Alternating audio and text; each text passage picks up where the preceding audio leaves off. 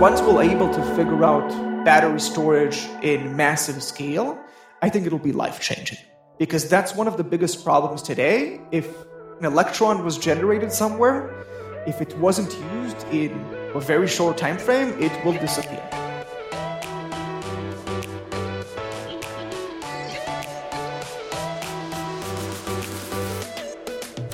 Welcome back, Global Startup Tribe, to another episode of the Global Startup Movement, the podcast where every week we bring you conversations, insights, and innovation highlights from emerging startup ecosystems all around the world. As always, I'm your host, Andrew Berkowitz, and today I am joined by Aviv Shalgi, the CEO at energy tech startup Solar Simplified. He's here today to help us unpack the solar industry. What are really the current barriers to adoption?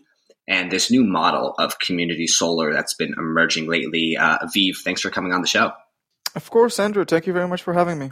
Why don't we just start off with unpacking what is the innovation? What is the new model that has been emerging that made you want to start Solar Simplified, this concept of community solar, and then we'll go from there. So if we take a little bit of a step back and try to look at the big picture, renewable energy and solar energy has been around probably for, several decades, probably 30, 40, 50 years. And way back when, it was very expensive. All of the materials, all of the technology, the efficiencies wasn't there, and it wasn't as widespread. It was more for companies and people who really, really care about our planet. And, as time passed by, and especially in the last 5 to 10 years, technology has advanced so much, especially in the solar panels and solar energy generation, that it's starting to become a much more viable business model. The biggest costs right now for solar developers are usually labor. It's no longer the solar panels and the technology side of things. And what struck me as odd earlier this year when I was kind of thinking of what my next startup is going to be after my previous two, I kind of stumbled upon this industry and a little bit of its numbers, and I noticed that even though prices have dropped and solar energy right now is more affordable than, say, the average price of energy in the United States and in other countries around the world, that energy is still being sold mostly, almost completely, to corporations, not to the people, not to the masses. And to me, it was mind-blowing. All of us are paying taxes that some parts of those are going as incentives because we all care about the planet.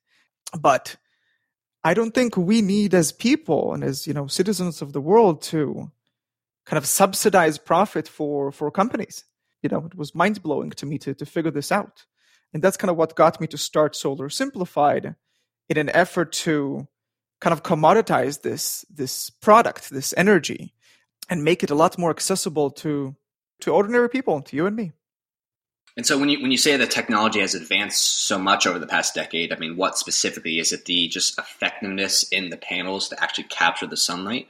Or what categories are advancing to where there's new models that can be introduced? Yeah, there's been a lot of advancements, anywhere from manufacturing, the actual large machines that, build these solar panels, anywhere from the actual photovoltaic, cells that are then compounded to create a solar panel, and then these are compounded to create solar farms, all of the infrastructure that's supposed to hold that. Some of the really interesting and very innovative solar farms are no longer static. The solar panels are changing a little bit in their degrees and the way that they're facing the sun, so they could capture the sun better. It's anywhere from that all the way to how do you manage? How do you operate that field? How do you increase efficiency as time passes by? I mean, every material out there in nature has some degradation as time passes. Kind of like, if you think about rust on metals, it builds up over time. And there's been technologies both on software and hardware to try to optimize that, try to get rid of those degradation factors in order to increase efficiency, maximize the amount of energy generated at every given time, and obviously at the end of the day also maximize the profitability of these projects, so that sometime down the road we might not even need government incentives in order to push this. it would be, it'd be obvious for business owners that want to get into this space to just say, oh, I could make X amount of money or X% profit, return on investment, if I go and build a solar power plant. And so I think we were all very fortunate that technology has advanced so much the last 10 years or so that it's no longer just one thing, one factor. But in terms of the actual hindrance of like mass consumer adoption of solar, I mean, has technology been the key thing that's been hindering mass adoption, or is it much more of just an issue of the fragmentation of consumer demand and the actual business, like trying to land a proper business model to the technology? I think it's a little bit of both.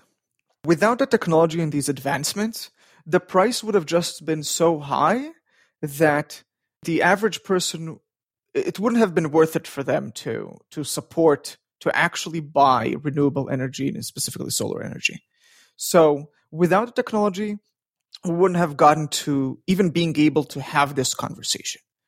Now that that's already a given, in the last probably 2-3 years, some places even 4, it started a discussion of how can we as society and regulators and nonprofits kind of start to drive this conversation to be able to go to the masses. And so here in the United States, it's usually driven either by the federal government or state governments. How can we incentivize developers to not go to the large corporations, but to go to the mass market? And that sometimes could maybe cost them a little bit more, or maybe they need to prepare their software systems a little bit better or a little bit differently. So how can we as a society and obviously the regulators drive them and incentivize them to do that? And so one of the ideas that came about a few years ago that you mentioned earlier was community solar. And community solar is a state-mandated program, but every state call it something different. So people in the energy industry know it as community solar, but different states call it different types of words.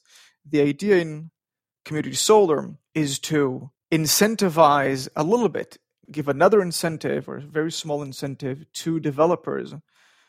And if they want to receive that incentive, they have to sell X% of the generation directly to the consumer. And so that could go anywhere from 60% or above in the state of New York, all the way to 100% in the state of Maine and other states. And so, it's a little bit of a carrot and the stick method. We'll give you an incentive, but if you won't do that, you won't receive the incentive and you're not going to be regulatory compliant as those states are mandating.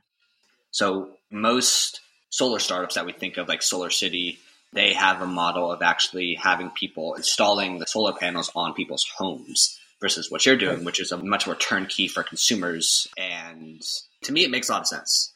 So can you tell us a little bit about the model and how you see it evolving over time once you hit scale?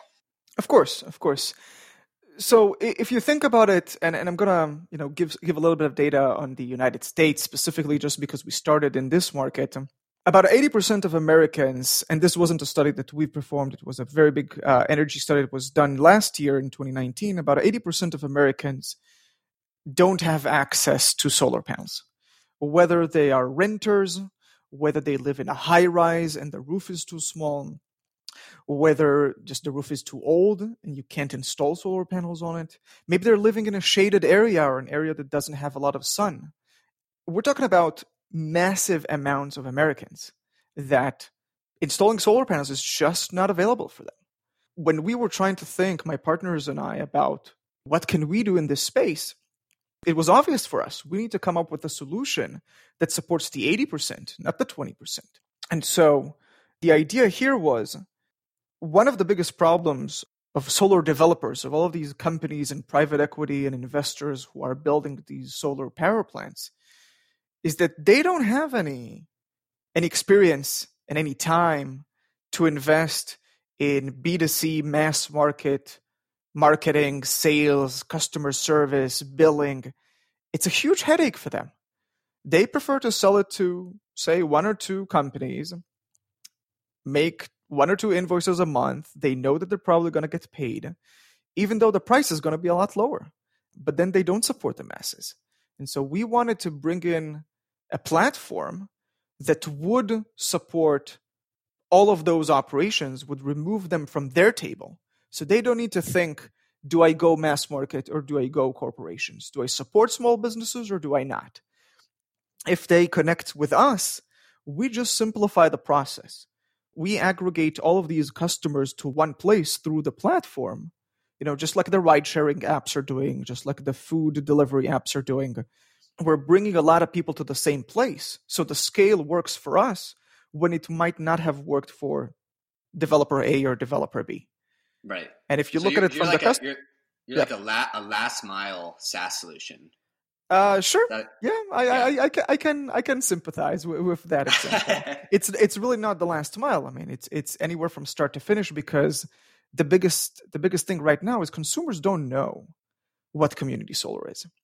They know what installing solar panels on the roof is, but they have no idea that they can virtually sign up in 1 or 2 minutes online and be able to receive solar power to their house with no installation. There's no power cords. There's nothing is actually physically done.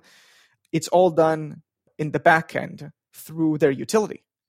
Right. Okay. So how many states have this community solar program currently implemented in the U.S.? So again, if we take a look, if we don't look specifically at the name community solar, but at the essence of the program, we have about 40-ish states here in the United States that this started in, and other countries around the world are also looking at, adopting some sort of a model that allows consumers, small businesses, renters, homeowners, et cetera, everybody to just connect with a solar developer or a solar power plant in their area. It cannot be a place that is too remote, has to be in their area, and enable these sorts of solutions. Okay, and so why doesn't it have to be, or why is remote an issue? Like how expensive it is once you implement these solar farms to actually implement the wiring infrastructure to get that power into grids? Like, is that a real hindrance to expanding this? It's not. I think it's more of a regulatory perspective and a competition perspective. If you look at states here in the United States, most of the, let's call it the deregulated states that have multiple players and not just like one government entity, they want to encourage competition. And so in the end of the day, a solar developer who's building a solar power plant needs to connect to the high voltage wires that are in the area. Now, for them, they want to connect to the one that's closest to the solar power plant. It would make sense. They don't want to invest more money in, copper wires and things of that nature. And so it's just physically limiting that you can only connect to the wires that are next to you. And so if you look at New York City is serviced by a utility company called Con Edison. And if somebody who lives in New York City wants to connect to this, they have to connect to a solar farm that's physically connected to Con Edison's wires. They cannot connect to somebody who, like me, is living in Chicago just because the metals are not connected. There's no way to pass the electrons from Chicago to New York, right? In other countries, it could be that one country has just one large utility network, and so they are connected everywhere. So it just really depends on how the government regulated the distribution of electricity. Makes sense. So one thing I have been seeing a lot, and this might be a little bit esoteric, but a lot of different blockchain and cryptocurrency or crypto token startups that are trying to come into the solar industry. I mean, in your opinion, like, is there anything tangible that we can take from pie in the sky to solving actual problems in the solar industry that like some sort of crypto token mechanism or some sort of blockchain implementation can actually solve? Or do you think it's right now just too esoteric? There are other basic things that need to be solved around actually making the market more mature? It's a very good question. And I'll tell you, a bad answer maybe. It depends. I don't think right now, if we look at the crypto and virtual token industry, I don't think that it advanced enough that it can service wide-scale operations for millions, tens of millions, hundreds of millions of people at the same time and at a fast pace. It's the same reason why, if you compare crypto or blockchain, the speed of authorizing a new block every few seconds or every few minutes, it's not at the same pace as the credit card companies can process. So maybe we're on the way to get there, but I think that the technology on crypto needs to advance a little bit more and be a little bit more fleshed out before it could be widely adopted in an industry like energy or fintech or things of that nature. Yeah, and that makes complete sense. So why don't we just finish this off? Let's talk a little bit about like what we can expect really from the solar industry over the next 5 years. I mean, when you look at the past decade, I think that we had this little bubble back in like the early 2000s where we thought like solar, like it was time for solar. Everyone's going to have solar at the house. Like it's going to be ubiquitous. That didn't pan out, but now maybe we're in a decade where that is actually going to happen. So can you tell us a little bit about what's going on in the industry and like what we can realistically expect over this decade? One of the things that happened in the early 2000s was that the technology and the industry were not mature enough to go mass scale, let's call it B2C. Very small installations in a lot of different places. So high volume, low size. I think, if you ask me personally, I think the way to go is the opposite. And I'm happy to see that, both the federal government here in the US, state governments, and also other countries in Europe, Latin America, and Asia are adopting the other type of model. Large size and a little bit of a lower volume. Because you can get to higher efficiency, higher economies of scale, and especially in places where the land is of no more use. Landfill areas, places that used to be used for, industries that don't exist anymore, and put on top of those fields of or rows of solar panels that would not hurt, the nature that's going on over there. It would not hurt the plants or the trees, but also help us take use of, say, landfill areas and other locations. And so right now, if we take a look at what the US government is planning, we're talking about doubling the current production of solar from what we have right now in 2020 to 2024 and tripling by 2028. And that's just what's already in the process of being worked on, being planned, being developed. So if the government continues with that pace, we're going to see massive, massive adoption of solar power plants, solar energy. And that's obviously going to push the price down because the price of generating solar power is only going down, is going to beat, the price of regular energy. And so it'll both be adopted in a place where it's just driving the general price in the market down, but also people who want to connect specifically with community solar programs, they have the incentive because they're getting a discount.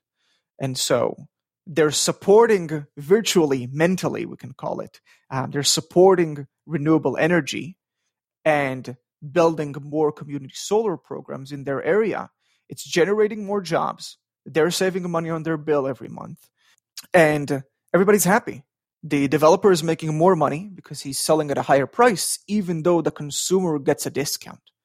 And the government's happy because the government is trying to push these programs to be more widely adopted. So in my mind, community solar specifically and solar energy in general is, it's a win-win for everybody. Whether you only care about saving money in the end of the month or you also care about the planet. It's no longer a question of, I want to support my planet, but it's going to cost me more. You want to support your planet, it's going to cost you less. And so it's going to be a lot easier to adopt this in my mind.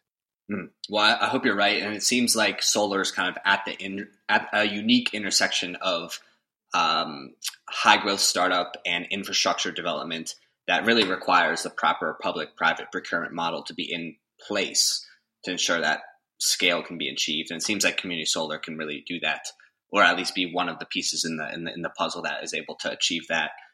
Real quick before we go, curious about energy storage. From what I've heard, or what I've seen, a big piece of this puzzle is figuring out how do we create proper energy storage devices for when it's cloudy, for when it's nighttime.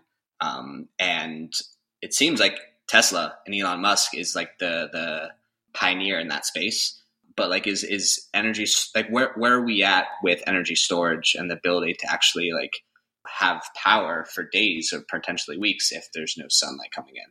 Yeah, it's a great question. If you look at energy storage in general, it's one of the highest or the largest topics that have been researched in probably the past 15 or 20 years in academia, in private corporations, nonprofits. If we just look at the amount of money that was invested in this topic, it's by far, in, I believe, the top 5, if not the top 3 topics around the world that have been, researched. I don't think we got there yet. We're not at the inflection point where we know how to mass produce energy storage batteries or units that are A, cost effective, and B, can widely be manufactured and distributed. We're definitely heading to that direction, but we haven't gotten there yet. So the way I'm looking at it, it's more of a portfolio management type of thinking that we should have. We should never put all of our eggs in one basket. So the entire energy generation should never be just solar or just natural gas or just nuclear or just wind or just hydro, just anything else. It should be a portfolio, because each one of those types of energy generation, methods have different pros and cons.